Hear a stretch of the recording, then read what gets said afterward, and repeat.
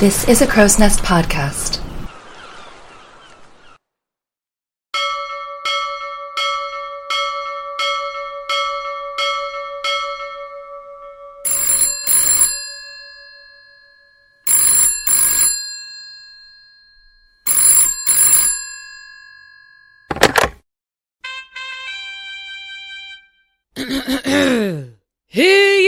Hear ye, the dishonorable weirdo Abigail will now speak.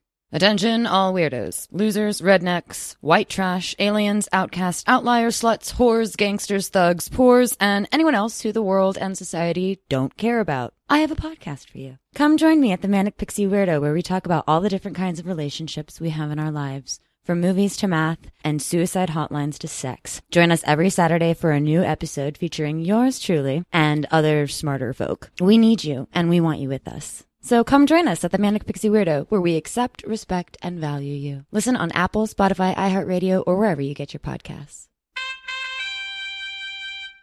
Oh yeah, be kind and stay weird. It's fine. Ahoy, and welcome back to Titanic Talkline. I just got yelled at by Zoom. I'm not used to it, and I don't like it, and I'm mad at it. But I am also here with Abigail from the Manic Pixie Weirdo podcast. Hello. Hey. Does Zoom also yell at you, or does it only yell at the host? No, it yells at me too. That's annoying. I always preface it when if I ever have to use Zoom, I always feel so bad because I'm like, it might yell at you, so I'm sorry. I'm just not used to that, so I'm like, whatever. Because again, we were just discussing this off air a bit, but I would use Zencastr, and what that would do is very nicely count down from 3 in the corner without screaming at anybody. It was like those producers you see in movies where they go and 5, 4. They mouth it. They're silent. They've got it on beat. Perfect. Yeah. Zoom is more like the producer that just woke up. Action! You're like, gee, yeah. Probably a little hungover and irritated. Basically. And Right. Like, dude, we were all ready to go. You were the one that's behind. Exactly. I don't know. Chill it out. Well, how are you doing? I'm good. How are you? I am doing pretty good. I have been wrestling with trying to sew shiny spandex for a hot minute now. Apparently on Twitter this needed context. So in February, this is going to air in a couple weeks, but I'm going to Louisiana to play in a roller derby game that's Mardi Gras themed. So there's Team Gold versus Team Purple, and I'm on Team Gold. So of course that means shiny fabric, and I'm like a beginning seamstress. I can do an easy dress pattern. I'm like, cool, cotton, got it. Shiny spandex is kind of having like a "you're not my real mom" moment. Yeah, I can sew. Mm-hmm. I can do like decent stuff, and I can do embroidery and Ooh. That kind of stuff. I have not done it in a really long time. So it's one of those things where it's I'm sure it's kind of like riding a bike in the sense that it would come back to me Right. when I started doing it. But Definitely. yeah, you're braver than I am with the spandex. I don't know if I could have the patience. I think it was easier in my head. This is all of my problems where I'm like, it doesn't look that hard. And then I could do this. And then you're like, oh no, actually. Oh my God. I had a moment like this. So my mom took me to a show here in Texas called Paranormal Sick, and it's touring in Texas. If you have a chance to go see this show, do. I saw the Texas tour. I know there's a second one. Obviously, I think they're in another state. I didn't see that one because they're not in Texas, but they did a bunch of really, really cool, circus acts, and it was kind of gothy themed, which is what my mom was like, what's going to be paranormal about it? And I was like, I have a feeling it's just going to be pyrotechnics and a lot of black clothes. And I was right. But I loved it. I was like, this is great. But at the end, there was this thing that I have not tried Googling, and I'm betting you there's a name for it, but I'm just going to sound real dumb. But it basically looks like it's got 2 ends to it. One's got a larger sort of wheel and the other's got a smaller wheel. And this whole contraption rotates a bit like a circus ride, except in the larger wheel, a person is running and doing jumps and stalls and stuff. Right. And I'm watching that and I'm like, I bet I could do that. What is wrong with me? Like, I just watched the same guy who's doing this, by the way. He wasn't like a new acrobat. He had also earlier been doing like the parallel bars and all kinds of incredible shit. So this is not some moron. This is like a genuine circus performer. And I'm just watching him like, I think I could do that. He put a bag on his head and ran blind and then did like 2 jump rope jumps. And I'm like, I think I could do that. What is wrong with me? No, nothing, because I have the same exact feeling. That was basically how podcasting started for me.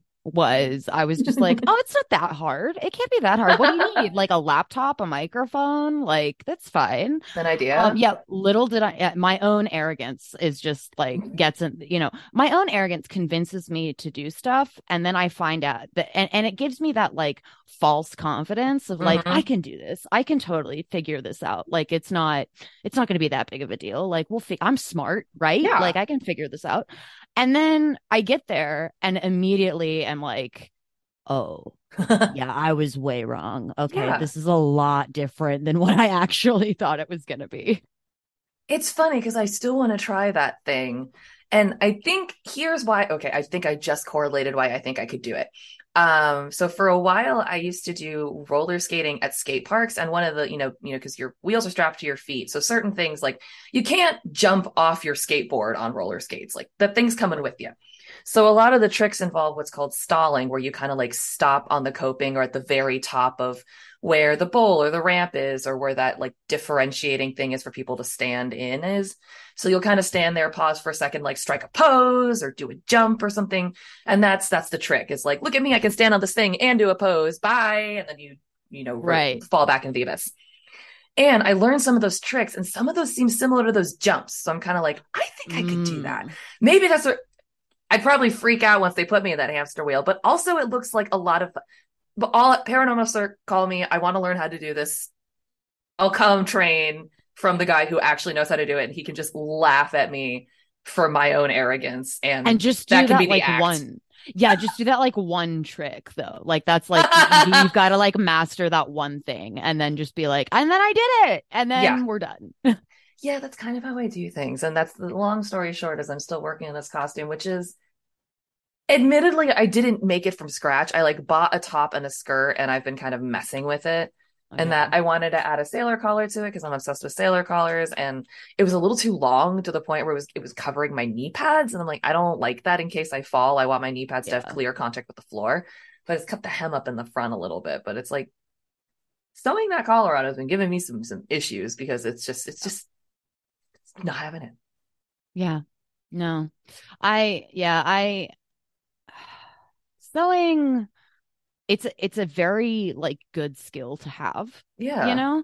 It's just not like it's just not like I said, I can do it. I just like choose not to because I don't it doesn't like bring me like I know people that like you do sewing and like it brings them immense joy. Like for me, I just kind of look at it and go, oh, I have to do this. Like it's more of a utilitarian skill. Yeah. Which I get. I actually enjoy it. Particularly when I'm not working with this kind of material. I mostly like to work with things that are user because I like to make stuff that I would wear. Right. So that involves a lot of, cotton, flannel, and a lot of dark colors, which is great for a warm climate. But, I saw this discussion online the other day, and it got me thinking about it. And weirdly enough, I can tie this back to Titanic if I want to. But it also just kind of goes back, not even as far as 1912, but this goes back as far as, the 70s and 80s, when sewing was a more economical way to save on clothing. Mm-hmm. It did used to be, if you wanted to save money on clothing, you could make it. And this was even true into parts of the 90s, very early parts of the 90s. But I would say mostly the last heyday was in the 80s. The 90s is kind of when fast fashion killed this industry. Because now, the cost of material can be absolutely prohibitive, even for simple stuff. Something like spandex, I'm messing around with, joking about metallic shiny spandex. That stuff is expensive and, you don't use that every day. But that's going to run you a minimum of $15 a yard. Jesus. But that's what I'm saying. And then even cotton. You can get broadcloth, which if you want to use that on sale for things like $4 a yard, which becomes okay. But if you want to get printed cotton and stuff, that's going to start you at $6, $7 a yard, which again, if you're making maybe children's clothes and you don't need as much yardage, literally, it might be cheaper, but you just don't have the option. Back in 1912, fast fashion didn't exist. Your clothes were handmade. That's simply how it was. If you were rich, you got the nicer stuff. If you're poor, you weren't. But now it doesn't matter. It's hand making things is a privilege now for clothing, at any rate. At least things that you can wear, or things that when you think about the overall cost, because it's exceptionally expensive when you consider the cost of, say, a Walmart t-shirt and jeans, which, granted, I haven't been in a Walmart recently, but I imagine for the same cost as a couple yards of printed cotton fabric, you can get a pair of jeans and a t-shirt. Yeah. Yeah. I had a friend growing up, and her mom was like really big into sewing. Mm-hmm. And I mean, she had like this whole room of like that's where her sewing stuff was. Yeah. And oh my God, this woman would make the most beautiful, like, Halloween costumes for her daughter. Because her daughter was my friend, obviously. But because we were like, when we were little, and I just remember always being like so jealous because her costumes were just like immaculate. I mean, they were they're absolutely beautiful and very well. I mean, and her mom would literally like hand sew, and I mean, not necessarily hand sew, but like she had a sewing machine, but you know what I'm saying. And drafting patterns by hand and doing the embroidery and cutting and the blah and the blah and the blah, all the hard stuff. Yeah, and oh my gosh, and one year she was like Esmeralda for Halloween. And she had, I mean, just the most like gorgeous costume you've ever seen in your life for a 5-year-old. Like just with the beads and I mean, just like everything, absolutely gorgeous. I just remember always being so jealous of that. And then one year we finally her mom, I don't know how she did it, but she finally made us all, like, we were all going to be like 50s style, like girls, all little friend group. We were going to be like 50s style girls. And we had like and she made everybody like poodle skirts and like with all the stuff, like, oh my gosh, just absolutely like amazing. And, but I do remember it kind of being like, it, like, to me, it was presented as like a luxury, that she was able to do that, because like, I remember asking like my mom, like why we always had to kind of just buy like the store-bought, or like which is fine. There's nothing wrong with, like, it's fine. They just definitely were not nearly as like beautiful, Well, sure. Or well made. But I remember, and my mom kind of presented it as like, well, she has time, like it takes time. And that was really the first time that I like began to understand, like, not a cost benefit analysis, but like I began to understand that like time, like the concept of time is like valuable. And labor, basically. Yeah, right. And that was when I was like, oh, because like she has the like, and it in my 5 or 6 year old brain, like it was like, oh, it like really blew my mind. But I just remember, I remember watching Titanic, and this is why I brought this up. But I do remember like watching Titanic and just thinking about like the costume design specifically of all the clothes, and just going, like, because in my little kid head, I thinking like, oh my gosh, somebody made all of that, like, and thinking about like how much time went into like just the costumes itself, and it just blew my mind. But yeah, anyway. Well, it reminds me how there's, often that discussion where people bring up that when we look at old photographs of this time period, the 1920s, 1910s, 1900s, the 1890s, this sort of Victorian, Edwardian into golden gilded age. When we look at those pictures, they're usually in black and white. So not only are you lacking the depth of the image, you often miss out on the colors. And what people don't understand until you see these not costume clothes. These were just what people wore. You Yeah. see these clothes in museums and stuff, that they were colorful and rich, and they were reds and purples and blues with gold. And then there was trim, and there was different textures and shiny and this and that. And they were these very rich pieces. We're talking exclusively about the stuff worn by the upper class, by the way, not by the people like us who were wearing a brown dress and we were grateful for it. Yeah, pretty much. But, when you look at these photographs, you miss out on the color of that. And there was so much of love in those clothes that you had the time, because you didn't have the machine to compete with. And especially if you were a high-end dressmaker, it was like, this is what it is going to take / cost to make you this dress. And people would also meet with designers and like confer, what do you want? It was a process. It was a thing. They would pick their own fabrics. The designers would lay out everything. And it was this time laborious process where, you might cross the seas to Paris to get fitted for a whole new freaking wardrobe. Like the whole point of your voyage, some of those people, I bet some people on Titanic's entire purpose of being in London was for these exorbitant shopping trips to get outfitted, because that's simply how things were done. Mm-hmm. Yeah, it was like all an event kind of a thing. And like everything was just, I don't know, like I have like a little bit of an obsession with like the styles that like, were Please presented share. during those times. I'm also Peaky Blinders, side quest is sort of set in like that same sort of like time period with like, but it's set in England. And I am obsessed with like that look with like the vest and the hat and the pants with the suspenders and the I like it too. like I want to wear it myself. Like like on the opposite sex. I've never seen like well, that's not true. I've seen like women be able to pull it off, and oh my gosh, it's just like I find it so, like, bring it back. Like, all I'm saying is like I would not be opposed if we brought like the fashion back. You know what I'm saying? Yeah. And even to a certain, the only thing about the women's clothes that like Corsets. Well, okay. A couple I of don't things about the love women's wearing clothes. corsets. Yeah, a couple of things about the women's clothes. One, too hot, too much. So many layers. So much. It's just too much. Like I just couldn't. I think I would be able to wear it for like an hour, and then I would just be like, I'm literally dying of like heat stroke, and I can't breathe. So it's just an absolute abundance of layers. It's like, hey, did you think you had enough layers? Here's a coat. Yeah. Fun fact about like the style back then. Mm-hmm. So you know how like hemlines were super long? Yeah.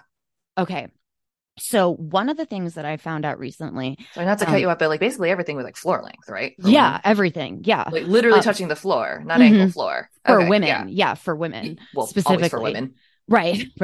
But one of the reasons why hemlines in America started to get shorter, like especially you see that really in like the 1920s and stuff. Yeah. Was I found this out. Part of the reason that like that happened was because of tuberculosis, and it started being those long hemlines started being marketed as like, ew, you're tracking in germs. What germs could you possibly be tracking into your home? So hemlines started to get shorter, just based on like the advertising and like, the illnesses of the time.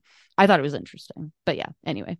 It is amazing what marketing does. I was talking about this with a family friend yesterday about like how for like 10 years, not 10 years, but like for many, many years, you and I probably remember this really well in our demographic, Will, the Got Milk campaigns. Yes. Do you remember where it was like, if you blinked for too long, a Got Milk ad would appear in front of you. It's just like you summoned them if you didn't think too hard about them.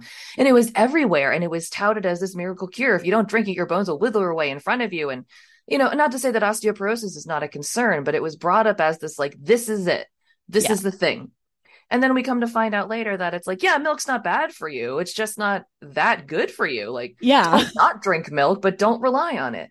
Yeah. And the same thing with tofu as a meat substitute. For a long time, it was like, this is the best thing ever. You don't have to have meat. It is good for you. This is great for you. Eat it, eat it, eat it. You don't even need to balance out your protein in any other ways. It'll do everything for you. And again, and the same with everything in moderation concept. It's like, yeah, okay, tofu isn't that is bad for you in large quantities. It's just not that great for you. Don't eat that much of it. And it's that thing where everything is constantly being sold to you. And it reminds me of that kind of thing where it's like, hey, your dirty old hemline's bringing in germs. You should get a new dress, even though that one is only 42 minutes old.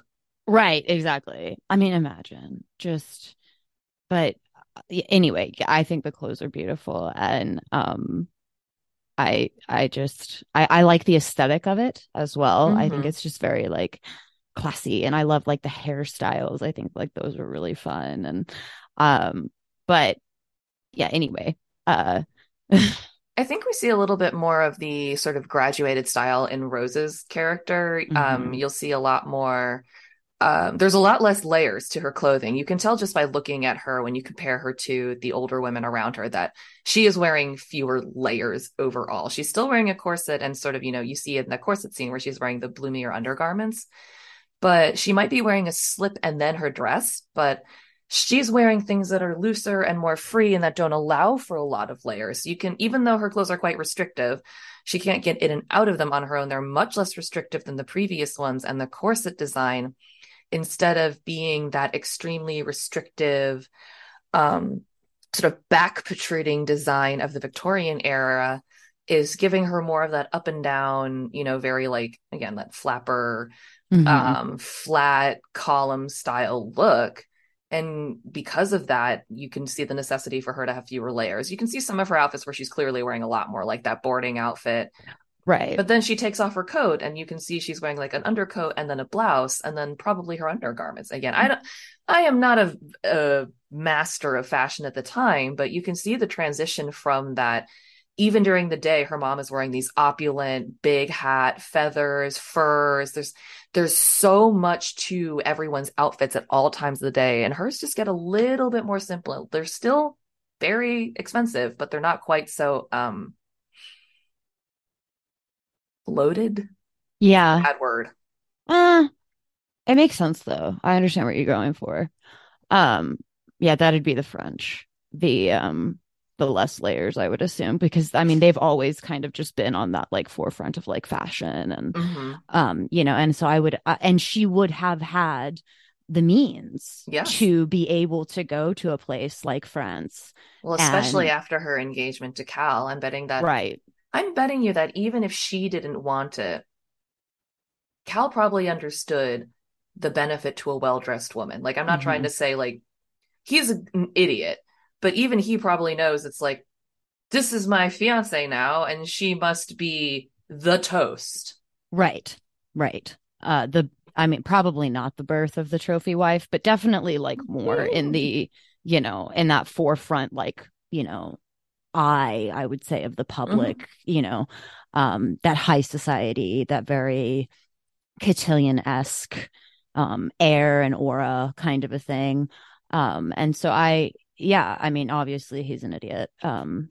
Massive issues, huge red flags. Not that she had a choice in his outfits, though. Oh, Billy Zane in his suits. The problem with the only problem I have with Billy Zane is that like Titanic kind of ruined him for me, because now every time I see him in something else, I'm just like, oh, look, it's one Cal. Horrible guy. I have to say though, I like did a great job with the role though. He did fantastic job. But just speaking of his clothes, I really like his boarding outfit when they arrive in the car with the cap and the coat. And also, this is before we know his character. So Billy Zane is smiling very well. He's smiling. He seems happy, but there's an air with the hat. And I think there's, a little bit of patterning to it, like a light gray on gray check. But there's an air of sort of that fashion forward, young boyishness to it that you don't then get once he's aboard the ship, when he's only wearing the black, the suits. But there's something I do like about that, because it is a little, you get a glimpse in the moment of that kind of men's fashion, because everyone Yes. else we see from that point in time is wearing suits and tuxes at all times. So it's a little harder to differentiate. Yeah, yeah. No, I think that, I mean, obviously the costume design was absolutely like on point. Like I don't know who the costume designer was for I think her Titanic. name is Deborah Scott. Nailed it, nailed it. Like she completely, you know, absolutely nailed it. It visually stunning, just absolutely beautiful. You can tell the detailed work. You can tell the attention to detail. That they had. I think it's in the beginning, when who is the guy that like Cal has running around, his little lackey boy. What is his Spicer name? Lovejoy. Yes. He has like a pocket watch and he like pulls it out, and Mm-hmm. pocket watches were a symbol of status in Yep. men. And I mean, just everything, just Yeah. absolutely, and obviously his taste in jewelry is wow. Just Just wow. neat. I think Titanic Minute pointed it out, and I haven't seen it since. I'm trying to hold off on watching Titanic until it's back in the theater so that I don't kind of like overdo myself. I've watched movies to death before. I think they pointed out that he's got a pinky ring at some point, and it's like that is a choice. Yeah. At any era in time, I don't care what year it was. You could find me be like, did you know King Tut had a pinky ring? Be like, nerd. Yeah, instantly just like lost a little bit of, like, oh my, like, oh gosh, There where's the needs to be a dignity? reason. The reason needs to be like, well, I'm a widower and my wife had smaller hands, so it only fits on my pinky. I'll be like, that I will accept. But if Yes. you are using it as a fashion statement, nerd. Yeah. Yeah. Yeah. Yeah. I mean, it's not a personal choice for me. I'm like, this is not like, you don't need, it's too much. It's just it's too extra, if you will, for me. Pinky rings and toe rings are in the same pocket for me, personally, where I'm just like, I I think that we just need to agree that we have judged each other and we need to separate. Yes. Wage and just, and it's fine. Yeah. We It's can like I'm just, not. It's like I'm judging you on that one decision, which I realize is shallow, but that's why it's like I'm going to remove myself because I'm being a bitch, and that leaves you exactly. free to enjoy your toe rings and your pinky rings. I'm just going to go. It's Yeah. me. I don't actually care. It's more of No. just like, there was an instant moment of judgment. Yeah. Yeah, Yeah. and then I become fixated on it because I have problems, and I'm just like I can't leave it alone. Well, but see, I'm so socially awkward that I would just be like, I I wouldn't wouldn't say anything. I would see, Oh. I'm so socially awkward that I would just be like, that's an interesting choice. I think they And would then, just catch me staring and either think that I was judging them or I had a foot fetish, which is like neither of which is a flattering label in the moment. So but yeah, no, I would definitely point it out, and it would be a topic of conversation for probably about 5 minutes because I would need to know like what led someone to make these choices. But that's because I'm a nosy bitch, so it's same. fine. I'm the same. I'm nosy and I'm a bit of an interfere, like not in a bad way, but Yeah, if I don't mean it in a bad way. well, it's not that like I'll interfere, but in situations where I'm like, this person clearly is not in control of the situation. I don't just stick my nose into things because I think they need help, but it's like, for example, the last time I quote unquote interfered in something, it was this someone was I like clearly overdosed on a bench. So I was like, I'm gonna go deal with that and call 911. It was Yeah. like that's the kind of interfering I get up to. But I am nosy in a way. However, I don't know that I would say anything to someone if I saw it. Again, I just think they would notice because I would be unable to let it go. They're also just Yeah. really they're not common. Like there's certain trends that say a lot about you that are uncommon. So when you see them, it's just kind of like, oh, there we go. Mm-hmm. Yeah. I mean, I would say that like just be jack nosy, Yeah. I mean, be jack nosy. Like that's a good amount of nosiness, I think. But you also find out necessary info and then you don't tell anyone else. Well, yeah, that goes back to like, can you keep a secret kind of a thing? Can you hear True. something once and never say it again? I can.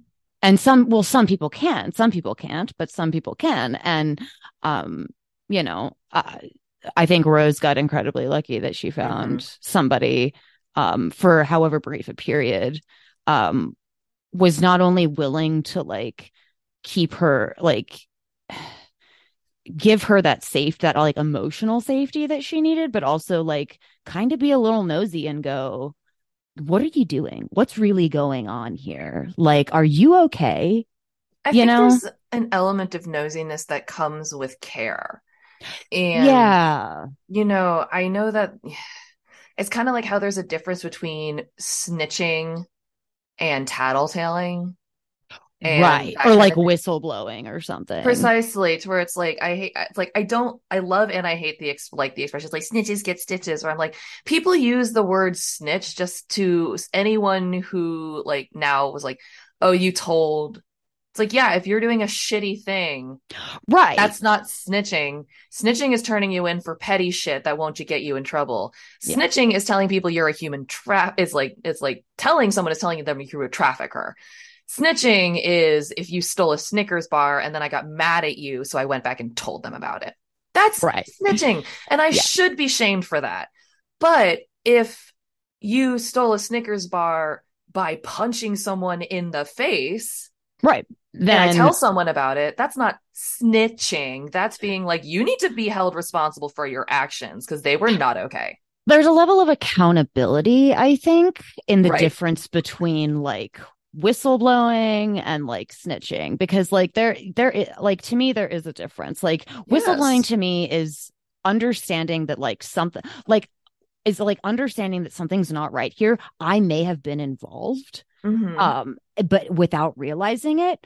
But the minute that I realized that like some shady shit was going down, I immediately decided, hey, I'm out and somebody needs to know about whatever is going on here Mm-hmm. because it's not good.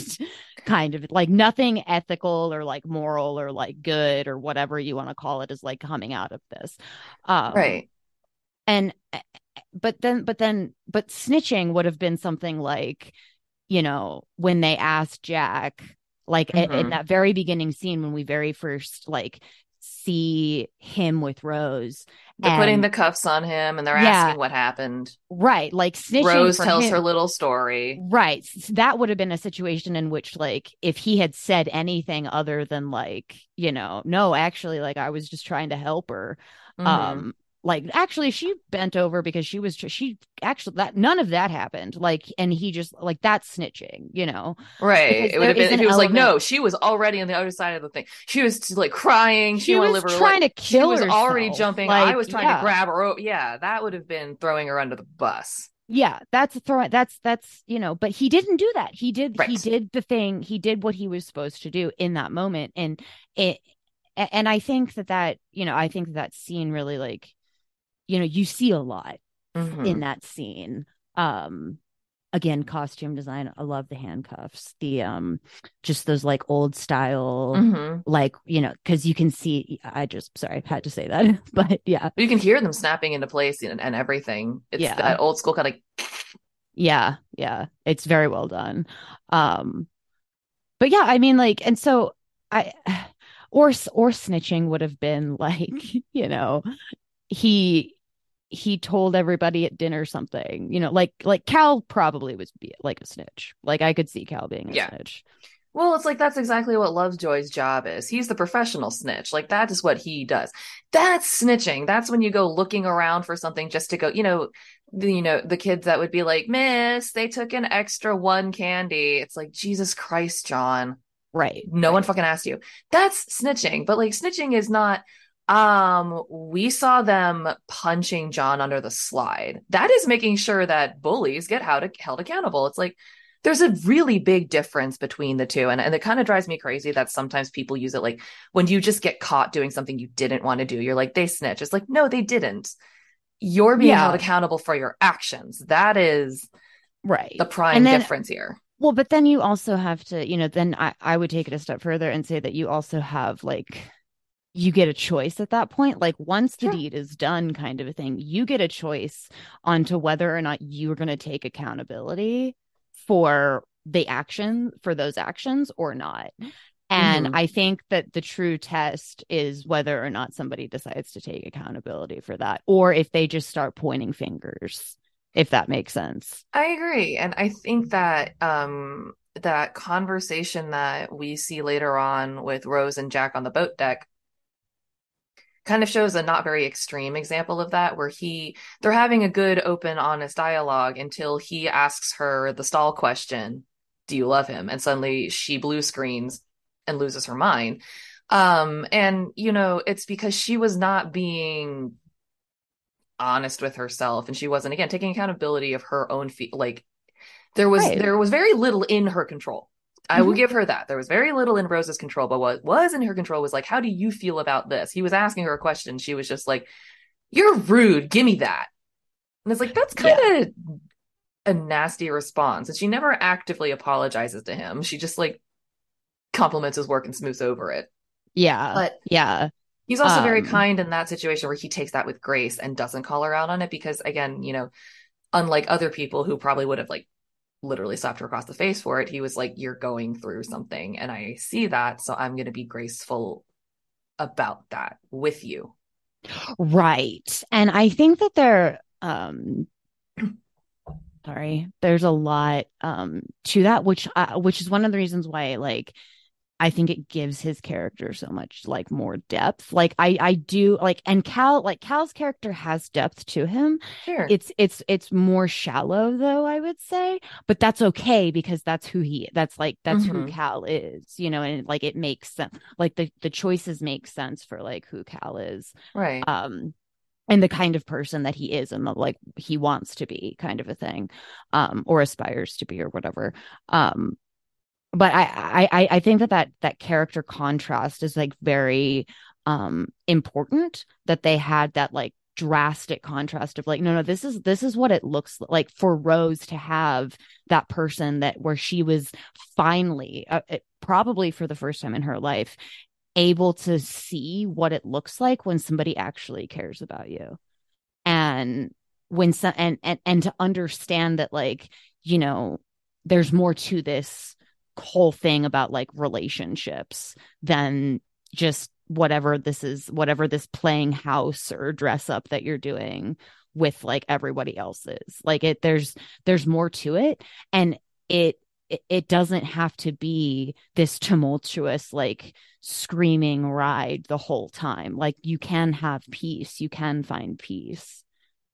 Yeah, you don't have to be nervous all the time because you also Yeah. notice that not when they're in public so much, but when it's just the two of them, she's very, even when she's being sassy, she's very withdrawn. You'll notice that she, when they're having tea, she's sitting very far back in her chair. She has her cup and her saucer right by her chest. Very much like, hi, I'm a meerkat, like Hmm. extremely small, ready to take flight at any time. And Yeah. she doesn't, to her credit, when he flips the table and freaks out at her, I mean, she very stalwartly sits through it, and that probably took a lot of self-control. And you see, as soon as he leaves, she has a panic attack. um but she, Which fair. absolutely fair. But you notice this even before he displays explosiveness in the movie, at any rate. When he comes in to give her the diamond, like as soon as he comes in, she was looking in her mirror, like she immediately stops doing that, puts the mirror down, puts her hands in her lap. It's like very much like kind of looking around like, why are you here? Like, what's happening? And she never shows any of this fear in that outright way, but is very much, she has a visceral reaction to him, especially when they're alone, because he's not going to hit her in public, ruin his Right. image. But it just goes to show that she's not used to having a safe place. And you even see when her mother comes into her dressing room later on, she doesn't relax. It's not If like, anything, she gets more more tense, tense, right? you Exactly. know. These are the people in her life who, in their own ways, love her. This is her mother. This is Yeah. the man who wants to marry her. And when they come into the room, she has a visible changed reaction when they are alone. Like, please don't leave me with these people. Yeah. But then when I she's mean, alone with, she Mhm. literally takes off from Yeah, dinner. She literally is running, down the bow of a ship, or not the, I don't know. I don't know ship terms. I'm just making stuff up. But she's down the just ship. running the She's whole, just basically run. the I length of mean, the ship. and I always find that scene very like very powerful, because it's like for a number of reasons. Mm-hmm. And but one of those big reasons is it's like we needed I need to see that physical like reaction of like her running away and just being like I I don't know how to take this anymore. Like I don't know. It's that line in the movie where she's like, I'm sitting in a crowded room screaming at the top of my lungs and no one even looks up. Like that's her life. Mm-hmm. That's how her life is. And for all intents and purposes, and for all she knows, that's going to be her life until she dies. Well, that's what she says later on. Not later on, beforehand. The beginning of that monologue, I think, is this is not going to be verbatim, but it's something like, I saw my life as if I had already lived it. An Yes. endless parade of like Yeah. Parties and cartillions and yachts and polo matches, always the same narrow people and the same mindless chatter. And then there's a little bit more, and then she goes, I felt like I was standing. She goes, I no, this is a different monologue. This is an internal monologue where she says, I felt as though I was standing on the edge of a great precipice with no one to pull me back or even noticed. Later, the dialogue you're talking about is when she explains it to Jack verbally, yeah. and it's fascinating because the first time we're presented with it is this internal monologue, and then she just takes the fuck off running. But then she's able to verbalize those feelings But that's to a part of the stranger. evolution of her character, which Mm-hmm. I find really compelling. Yes. Um sorry. But yeah, no, I mean it's just um I mean among other things, I think the film was pretty well written. Mm-hmm. And I think the character development um very, very well done on the actors' parts, so yeah. No, I do like their characters. And I also like that it portrayed, maybe not always in the world's most delicate way, but it did, it portrayed a person who is going through a severe depression, Mm-hmm. which is especially not something that's talked about in young people. Like she's 17 years old, experiencing basically this massive tsunami of abuse, Mm-hmm. sinking deeper and deeper into this depression to where she is suicidal. And as she points out, no one notices. And, she also is like, even wonder, and, she's like, I don't even think they care. Right. And that's, very much how she feels. And she's alone in the situation. But then, out of the weirdest happenstance, she meets a person who acknowledges her just as another person, which is a start. Which is, I think, incredibly important for her journey, like Mm-hmm. as who she is, because I think what Jack does for her is one among many, many things that Jack does for her, because it's not just one thing. Mm-hmm. Um, but he gives her a chance to be human. Yes. You know what I'm saying? And he gives her a chance to like explore that humanity within herself. And in the most basic way. I mean, he literally asks her at one point in the movie, like the scene where they're like spitting, and he literally asks her, like, would you can you ride a horse? And she's like, yeah. Right. And he's like, not, no, no, no, no, no. Like ride a horse, not that side saddle stuff. Like can't like two leg. And she's like, what do you mean like two legs over the side? And he's like, yeah, like ride a horse. And she's like, well, I guess we'll like, we'll that and she like puts it on a list of things that she like wants to do, Mm-hmm. and but he I mean, that would be like the equivalent of someone today asking, "What's your favorite dinosaur?" Like, you know what I'm Yeah. saying, and not having an answer, like, and I don't not have an knowing, answer. and not knowing what that would be because nobody's ever asked you. Like, Yeah. it kind of seems like a silly question, but Mm-hmm. it's very similar to the what's your favorite color? Like, these are basic questions that like Right. you know human beings should be able to explore within themselves, if that makes sense. It does. And you raise a great point in that, for the first time in her life, someone's considering her and her experiences. And, everything up until this point has led us to believe that she has had no say in anything, from her clothes to the guy she's marrying to where she's going. And even about the small things, the waiter asks her what she wants for lunch. And it's not like women aren't allowed to order. This was the a la carte restaurant. Women could order. You see her mother order 2 seconds later. So it's not like she wasn't allowed, but it was just like, oh, I'm going to order for you. It's like, do you even like lamb? And it's just like, what if she was allergic? Do you even know? Yeah. I mean, or who cared?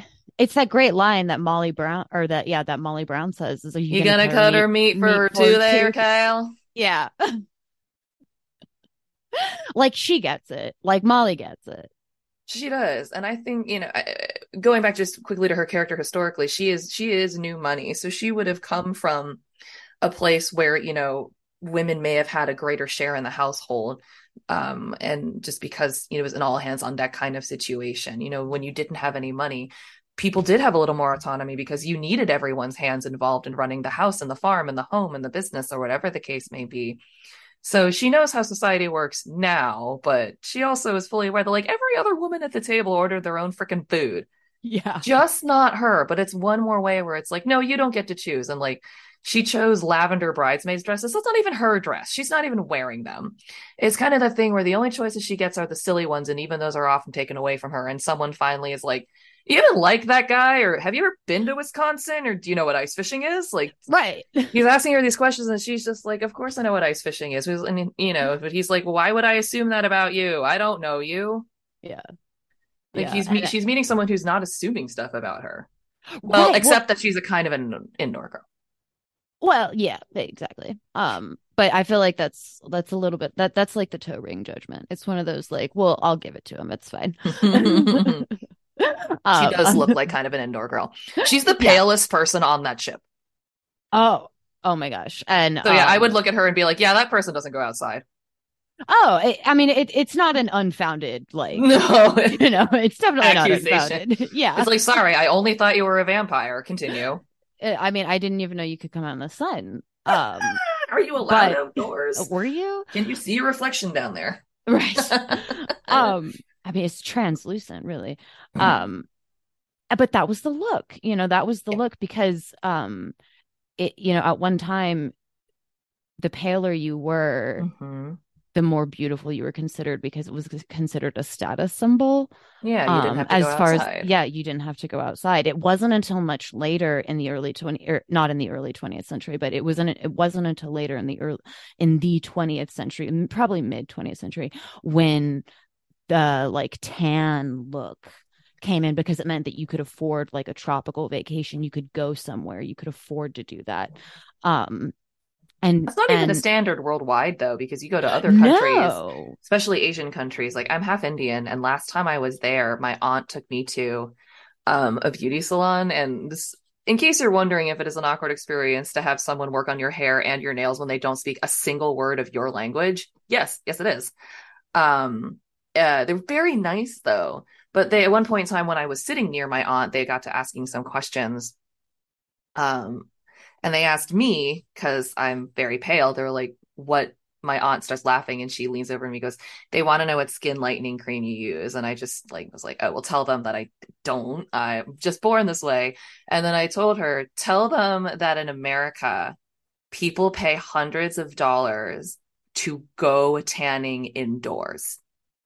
So I wait for her to do the translation, and then I hear about 2 beats of silence before I'm pretty sure the foundation shook with laughter. They were like, the fuck is wrong with you people?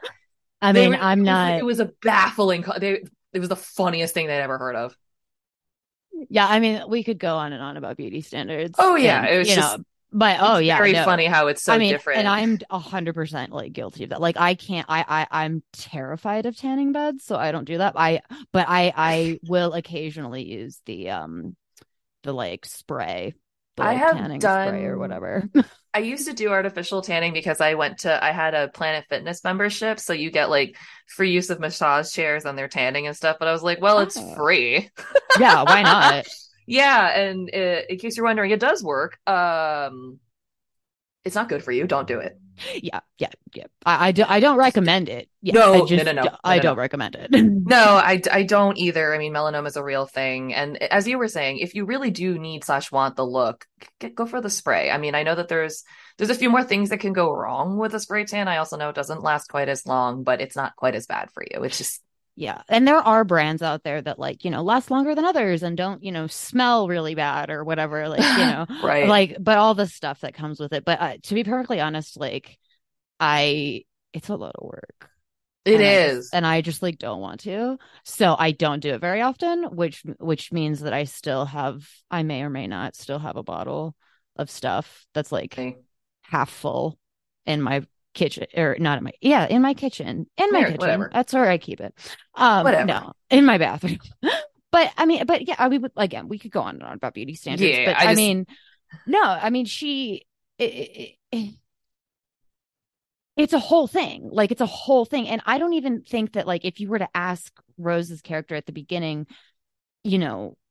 like why do you dress like that? Like why do you, why do you wear the clothes that you wear? Why it would be a very simple answer in this, like she would have an answer, but it wouldn't be a satisfying answer, at least not for me. And I venture to guess that the answer would go something along the lines of, well, this is what was given to me to wear. Or this is my dinner dress. I have 7 dinner dresses and I like this one. Right. And that's about the extent to which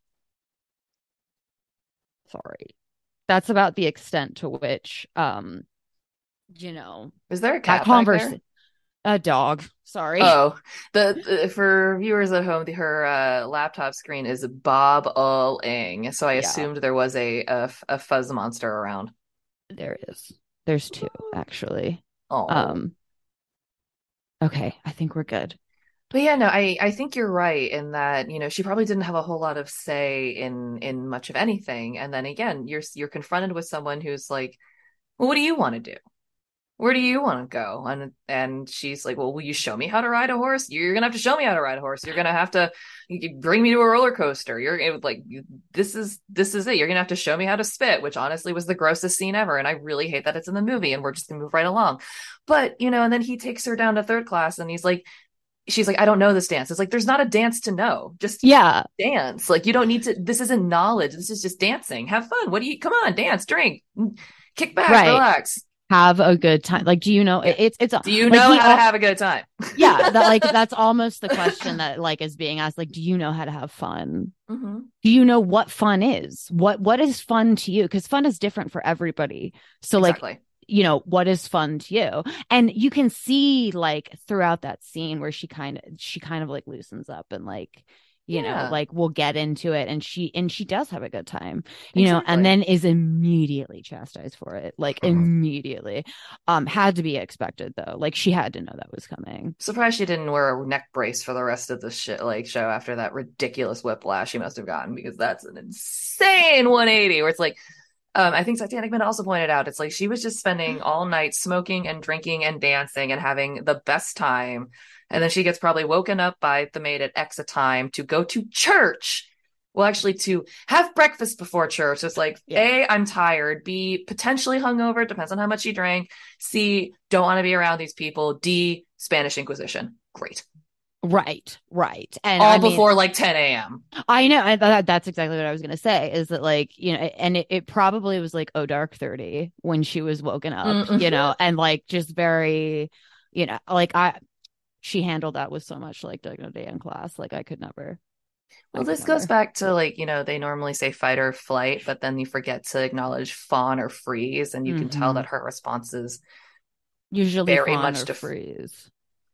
Freeze in private, fawn in public, or with her mom, because I think she knows her mom's not going to beat her up, or if she is, she can fight back. Right. But yeah, with Cal in public, she's darling, very, puts on the face she needs to. She'll fight a little, with the Freud comments and stuff, but most of her reactions, again, which is common, unfortunately, with abuse victims, is to freeze, which, I was not ever physically abused in a relationship. That's never happened before, but I was with someone who had a unpredictable moods because they have a psychotic disorder. And it was kind of like walking on eggshells all the time because you're like, what am I going to say today that's just going to flip the switch and we're going to argue and we're going to break up and it's going to be a thing and then I'm going to be upset. It was always this kind of like, what now? Well, And it's that, yeah, that feeling of like, you're so, you, the best way I can describe it is like being paralyzed with Mhm. fear.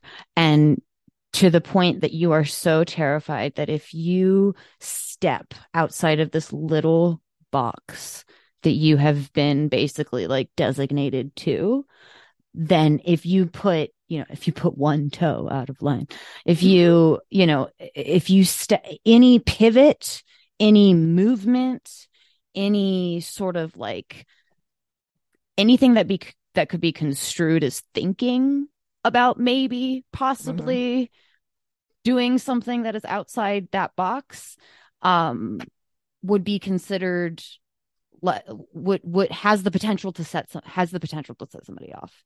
Well, um exactly. and again, yeah, the best way I can describe it is just like you're just paralyzed with fear that you just like cannot like any you just I'm just because eventually what the point that you get to is where you're just like, I'm just going to stand here because Mhm. it doesn't matter what I do, say, think, feel, like it's all wrong. And it doesn't matter what happens, like it's just all wrong. And I think that without Jack, she I think that without Jack, those walls were beginning to really, really, Mhm. really close in. And that box was slowly and slowly shrinking. And she was beginning to realize, and that's, I think that's what, led her to, to flee, to run, to just like, and all of the things. But it's also what at the end of the movie, when you see all the pictures of all the things that she's done, it allowed her to be able to expand that box and realize that that it doesn't have to be this way. Mhm. You can escape this. You can.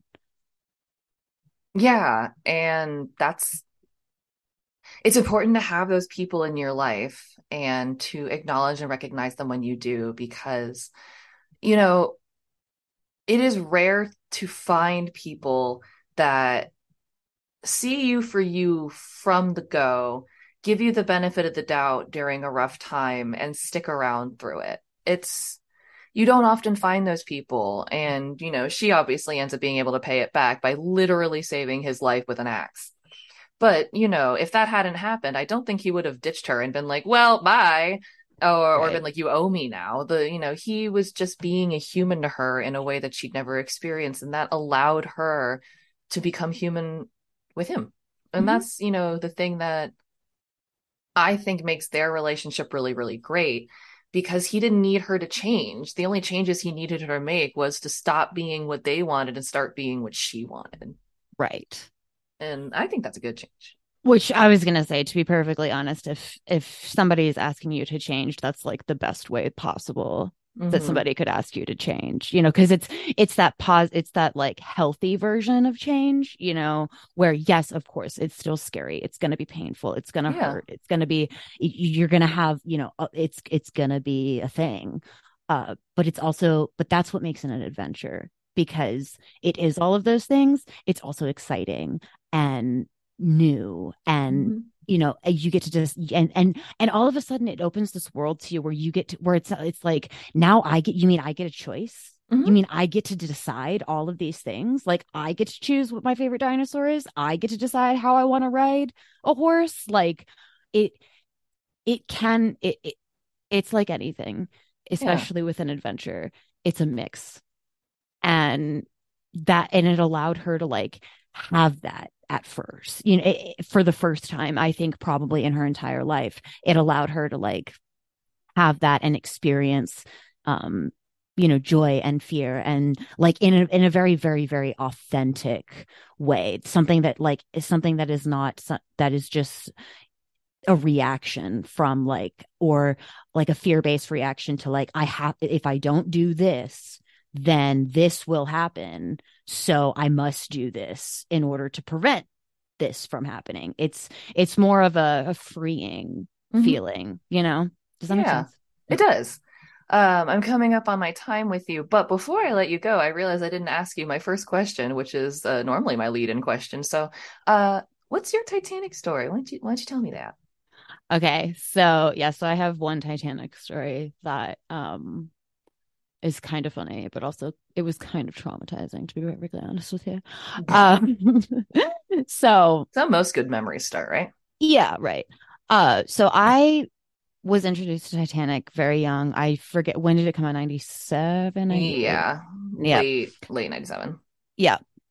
So I was 4. And I did not see it when I don't think I would have been able to like grasp or understand anything. But I did watch it. I was probably about 8 when I very first started getting into it, fell in love with it immediately, love it.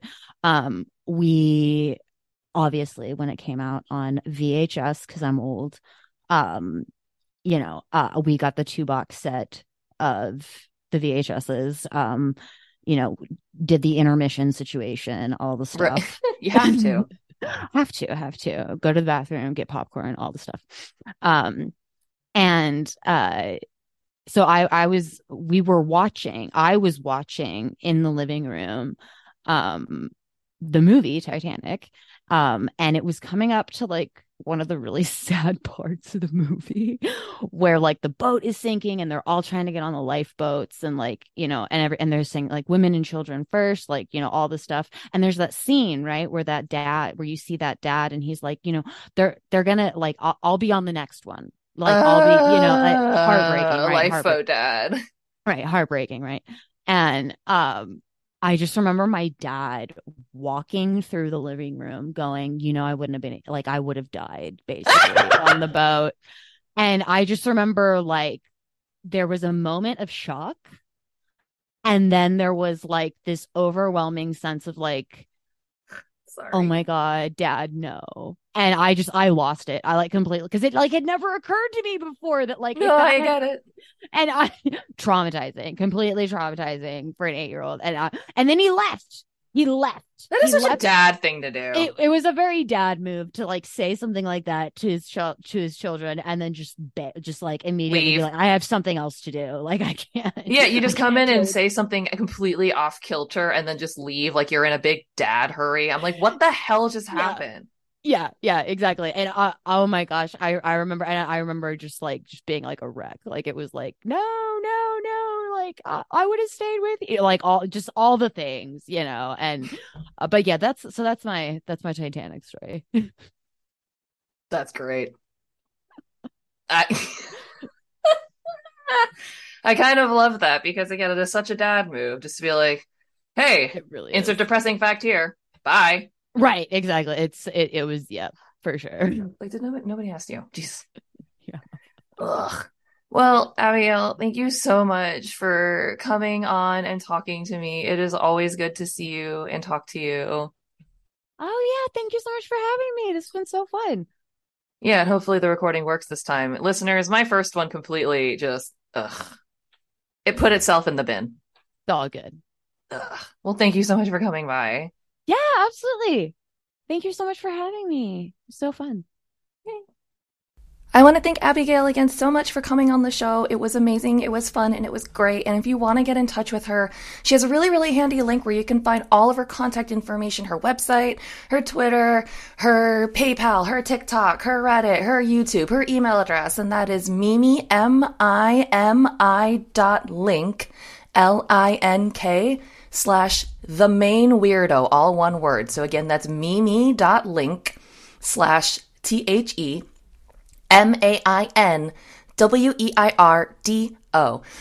Just so it's easier, if you want to follow her on Instagram, her Insta user is the_main_weirdo1, the number. And if you want to follow her on Twitter, you can follow her at twitter.com/MPWeirdoPodcast. And I will see you guys in the next one. Bye. Titanic Talkline was created and produced by me, Alexia. Be sure to keep up with the show on all the social medias at Titanic Talkline on Facebook, Instagram, and Twitter. That is all one word, Titanic Talkline, TITANIC TALKLINE. If you want to get in touch, be on the show, sponsor the show, or have a question or anything you want to tell me, send me an email at titanictalkline, again, all one word, at gmail.com. That's titanictalkline at gmail.com. Thanks so much, and I'll see you next time. Bye!